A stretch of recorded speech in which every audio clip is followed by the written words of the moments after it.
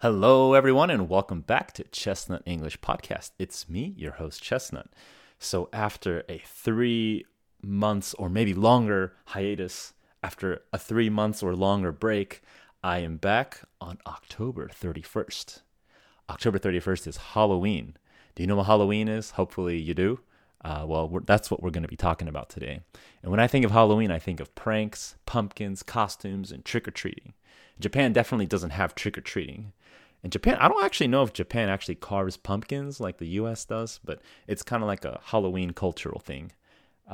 Actually, if I think about it, at Sushiro, at a sushi place in Japan, they have a kabocha korokke. It's like a pumpkin croquette. It's like a deep fried like pumpkin thing. That thing's really good. It's a kikan gente. It's a limited edition item at Sushiro.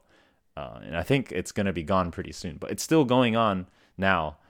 We'll see how long into November it goes on.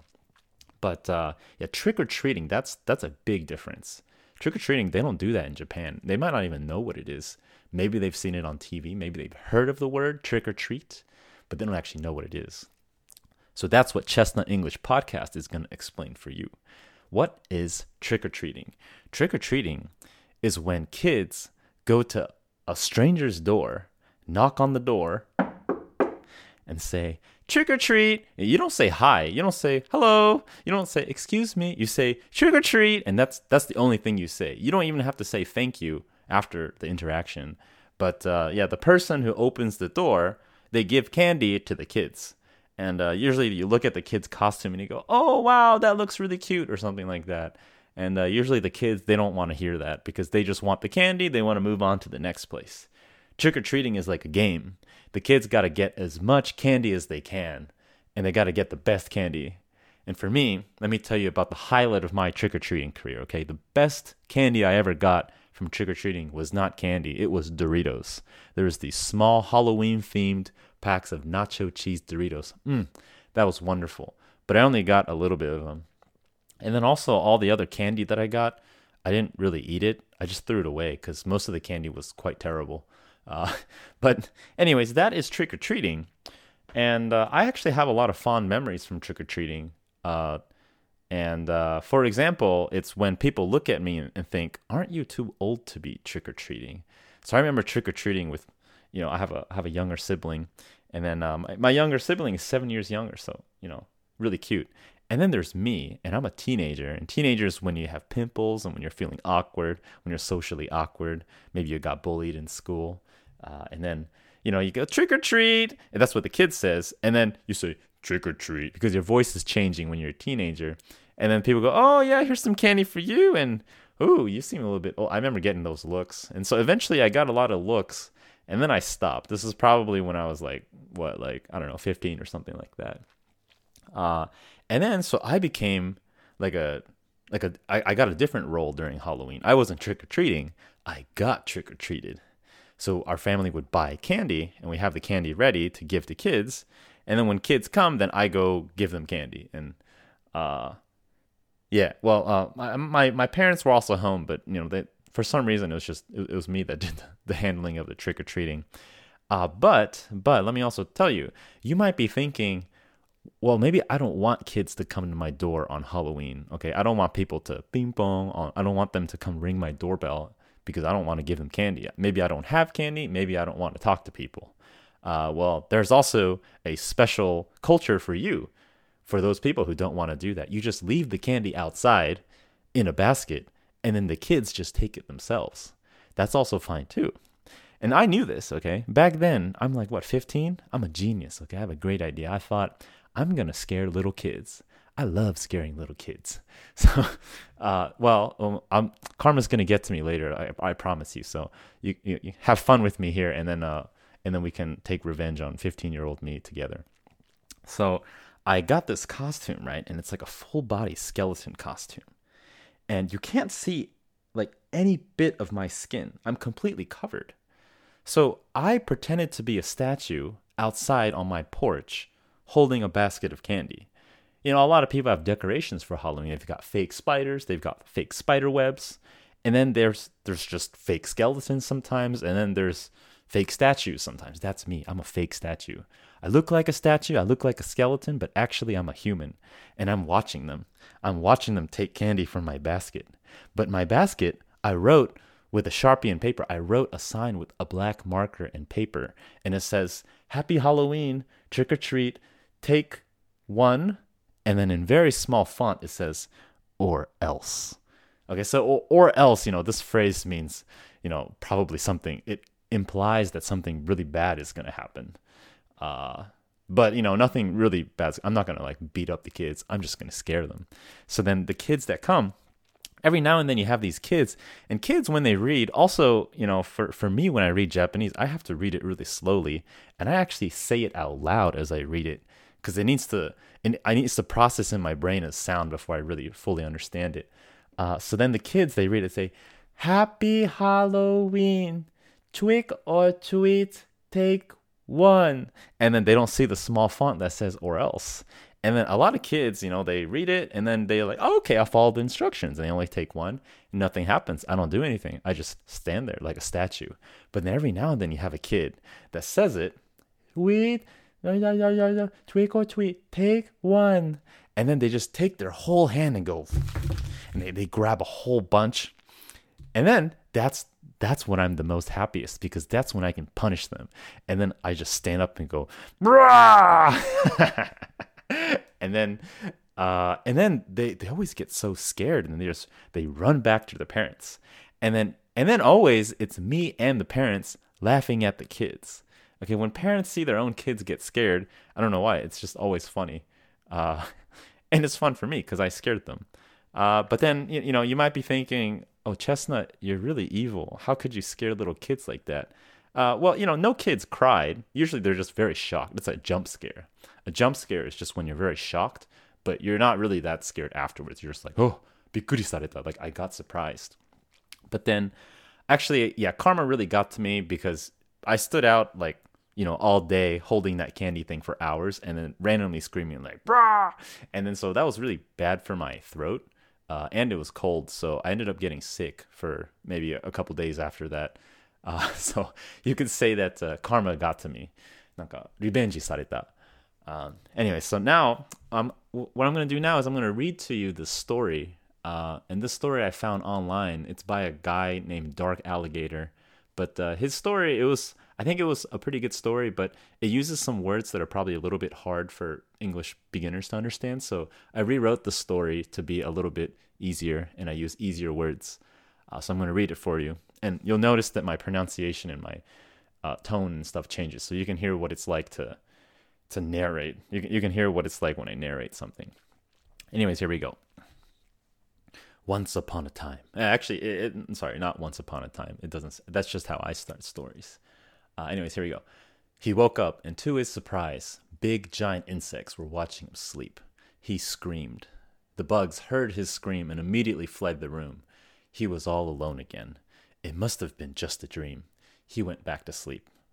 The next morning, there was a tap on the door. Although he was scared, he gathered the courage to open the door. He found a nice, beautiful plate of fried breakfast on the floor. He poked his head out and saw the giant insect that had put the plate there. The insect politely bowed towards him and then proceeded to back away and turn around the corner. This wonderful breakfast service continued for weeks. At first, he was worried they were just fattening him up to eat him, but after a particularly greasy breakfast left him uncomfortable, the next meal was fresh fruit. The insects not only cooked for him, but also poured him nice hot baths, and sometimes even tucked him into bed. It was bizarre. One day, he woke up to gunshots. Bang, bang. He ran downstairs. There, he saw a decapitated burglar being devoured by the insects. The robber's head was nowhere to be found. It was awful, but he knew that they were just protecting him. He disposed of the remains as best he could. If the insects wanted to eat him, they probably would have done it long ago, he thought to himself. One day, he felt a little sick. Many insects gathered around his bed to tend to him, and when he tried to walk downstairs to check his medicine cabinet, the insects gently ushered him back to bed. Whatever their intentions are, he trusted them. They weren't going to hurt him. Hours later, he felt a burning pain throughout his body, especially his stomach. The insects chattered frantically as he moaned. Then he felt something squirming beneath his skin. That was when he knew the insects weren't protecting him. They were protecting their young. The end. This is Guardians by DarkAlliGator, rewritten by Chestnut. All right, so what did you think? Did you understand the story? You've got a kid. I'm maybe a kid. Okay, maybe an adult. I don't know. But the main character is being taken care of by insects. And they do a lot of nice things for him. Like they cook for him. They give him baths. And then they also tuck him into bed. But then he realizes one day, oh, they're not protecting me. I have this pain in my stomach. The bugs' babies are in my stomach. So they're actually just protecting their babies. And it's like, oh, a big shock. That's the scary story. Ooh, scary. じゃあもう一回日本語でね。なんか基本的にでかい虫、人間のサイズのような虫が主人公の面倒を見てくれた。料理してくれたり、お風呂を準備してくれたりして、もう家族みたいな感じ。あとね、だけどさ、いつかね、気づいた。主人公の面倒を見てくれるじゃなくて、主人公のお腹に虫たちの子供がいる。いるから、その虫たちはただ自分の子供を世話してた。ショック。The end. 終わり。So, did you feel scared? Did you even enjoy this kind of story? Like, do you enjoy horror stories? Why do humans even enjoy horror? So actually, this is a question that I looked up earlier today. And there's two main reasons why humans enjoy horror stories. Okay, so horror, watch out for this pronunciation, okay? There's two different words that I'm going to say. One is horror, Horror, horror. That's the theme of Halloween. It's scary, like a horror movie or horror eiga. And then there's horror. So horror is a bad word. That's what you call someone who I'm not sure if I should be. It's fine. This podcast is not for kids, anyways. But a horror is, I guess, the image of, not an image, but usually you call it to women, and it's for women who have a lot of sex, or it's for women who are prostitutes. Like sex is their job, and they have sex for money. So when people say horror, it's okay because it sounds really close to both. Even native English speakers will confuse the both. So don't worry too much about that. Anyways, easier to remember the word horror. So anyways, why do humans enjoy horror? There's two main reasons. Okay, one is, and this is backed by academics. Okay, academics, quotation marks. One is the adrenaline rush. So adrenaline rush is when something really exciting happens and you doki-doki. Your heart gets racing, maybe skydiving, or maybe you do some kind of really big snowboarding jump, or you watch a really scary movie and you feel scared. That's an adrenaline rush. Kind of like going on a roller coaster too. That's also adrenaline rush. And then the main reason number two why people like horror is its preparation. Okay, so what do you mean preparation? Well, preparation in that you get to experience something that's scary, but you're doing it in a safe environment, so it's practice. Okay, so if in a horror movie, some ghost is killing some guy, oh no, it's very scary. But for me, we're sitting on the couch, we're eating popcorn, we're watching TV. It's safe for us, and we get to study for the future, so it's preparation. These are the two main reasons why people enjoy horror. Yeah, dude.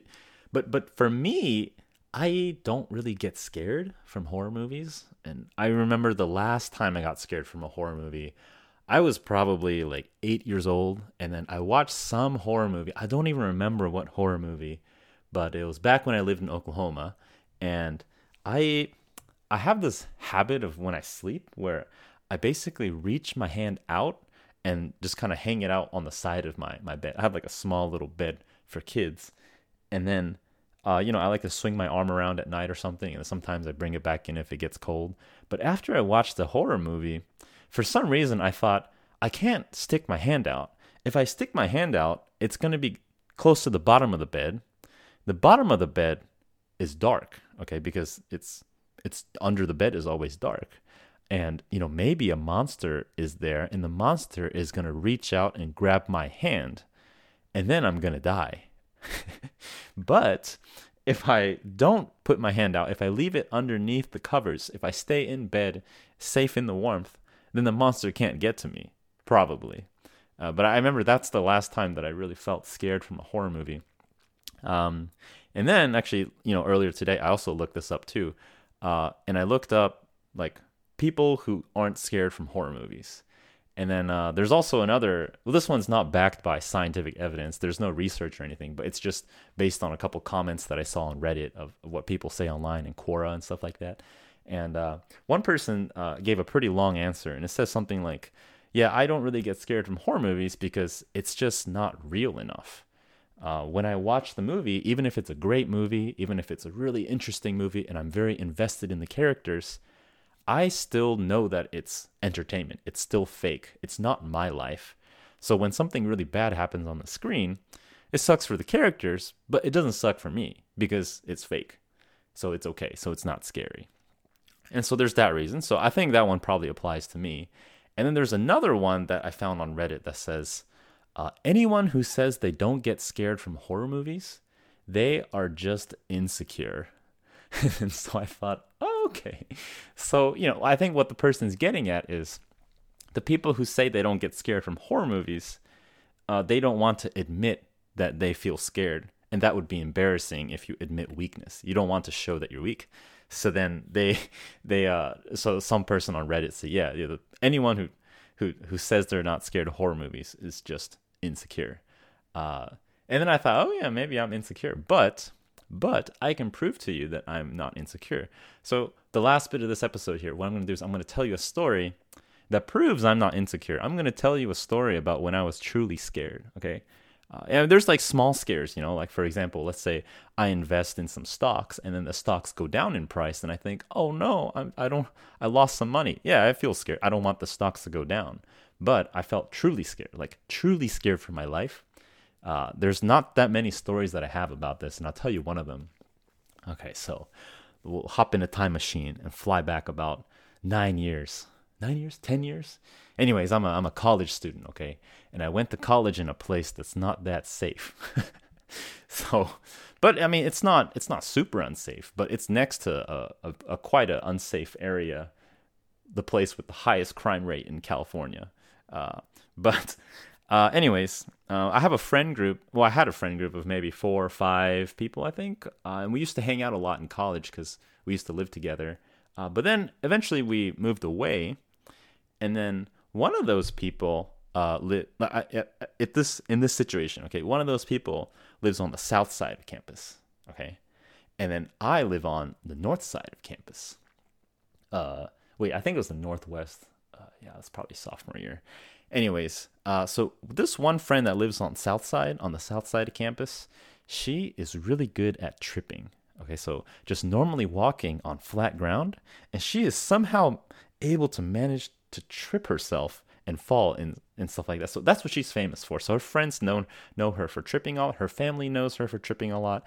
So she has a habit where when, well, I mean, it's not a habit. I think it's just a good thing to do. But late at night, don't walk home alone late at night.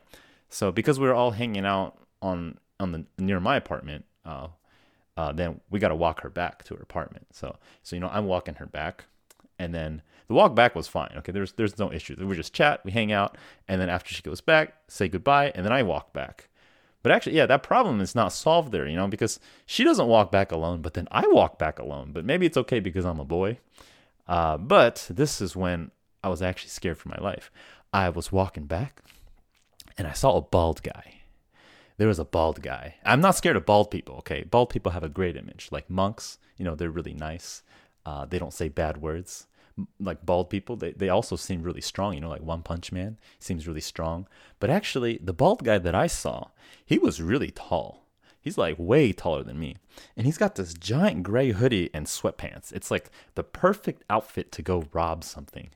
Like these kinds of classic outfits, like these are the kind of outfits that you see on the news when someone's like, oh, this guy went to Walmart and stole 20 pounds of dino nuggets or something like that. But anyways, I saw this kind of special outfit bald guy, and I'm like, okay, it's fine. I've walked past plenty of homeless before. There's no problem. So I started walking past, no issues. And then I realized that the dude actually started following me. Okay, so he's like maybe 10 steps behind me. And then he is also walking the same direction. I'm like, okay, maybe this guy's got to go back home. Maybe he lives close to where I live. And so I'm walking through the campus. And the dude is walking also behind me and consistently like 10 steps away. And I can walk pretty fast. So I started walking faster. And then he starts walking faster. And I'm like, oh shit, this guy definitely probably is like trying to follow me or something. And then I started running. Okay, so I'm running. And then every now and then I look back and I see the dude's also running too. And let me tell you, when you actually feel scared, when you feel really scared, you don't really do things that logically. Your body kind of has like this autopilot instinct. Okay, it's kind of like fight or flight. And in that moment, it's flight. I'm not about to fight a giant bald dude. He's probably like 6'7". This dude's massive. Anyways, and then halfway through the trip home, I stopped looking back. I was just running. Okay, and this is not like casual jogging, like, oh, let's take a stroll through the campus and appreciate the nature. This is like, I gotta run at a solid pace that I can keep up. And if I'm not able to keep it up, this baldy is gonna grab me, throw me on the ground, punch my face in, take all my money, and maybe stomp me to death and then leave. And I don't want to die. I want to keep living. So then I just kept running. I don't know how far he followed me, but after halfway through the campus, I don't know. And then eventually I made it home. I'm panting and I look around and I don't see the dude. And I remember thinking like, this is kind of scary. When you just exited a scary situation, it's still scary because like, you don't want the dude to be like, pop, bam, I was behind the tree trunk. Now I'm going to rob you and you're going to die. You don't want that. But then I thought, okay, well, if I just get in the house, lock the door, it's fine. So I got in the house, I locked the door and I'm like, okay, from my short little check, he wasn't there. And then after I slept that night, I think it was fine because, running is probably a pretty good exercise. But I remember thinking it's really good to be able to run and escape situations that you don't want to be in. So, my recommendation for anyone who encounters difficult situations, run away. Well, if you can, if you see a suspicious person here that's about to rob you, you don't need to fight them. Just run away if you can. And if you're good at running, you never have to fight them. And if you never have to fight them, you never have to lose. That's my recommendation. So if there's anything to take away from Halloween, it's trick-or-treating is about getting candy and run away from bald, suspicious-looking guys. All right, so thank you for listening to Chestnut English Podcast.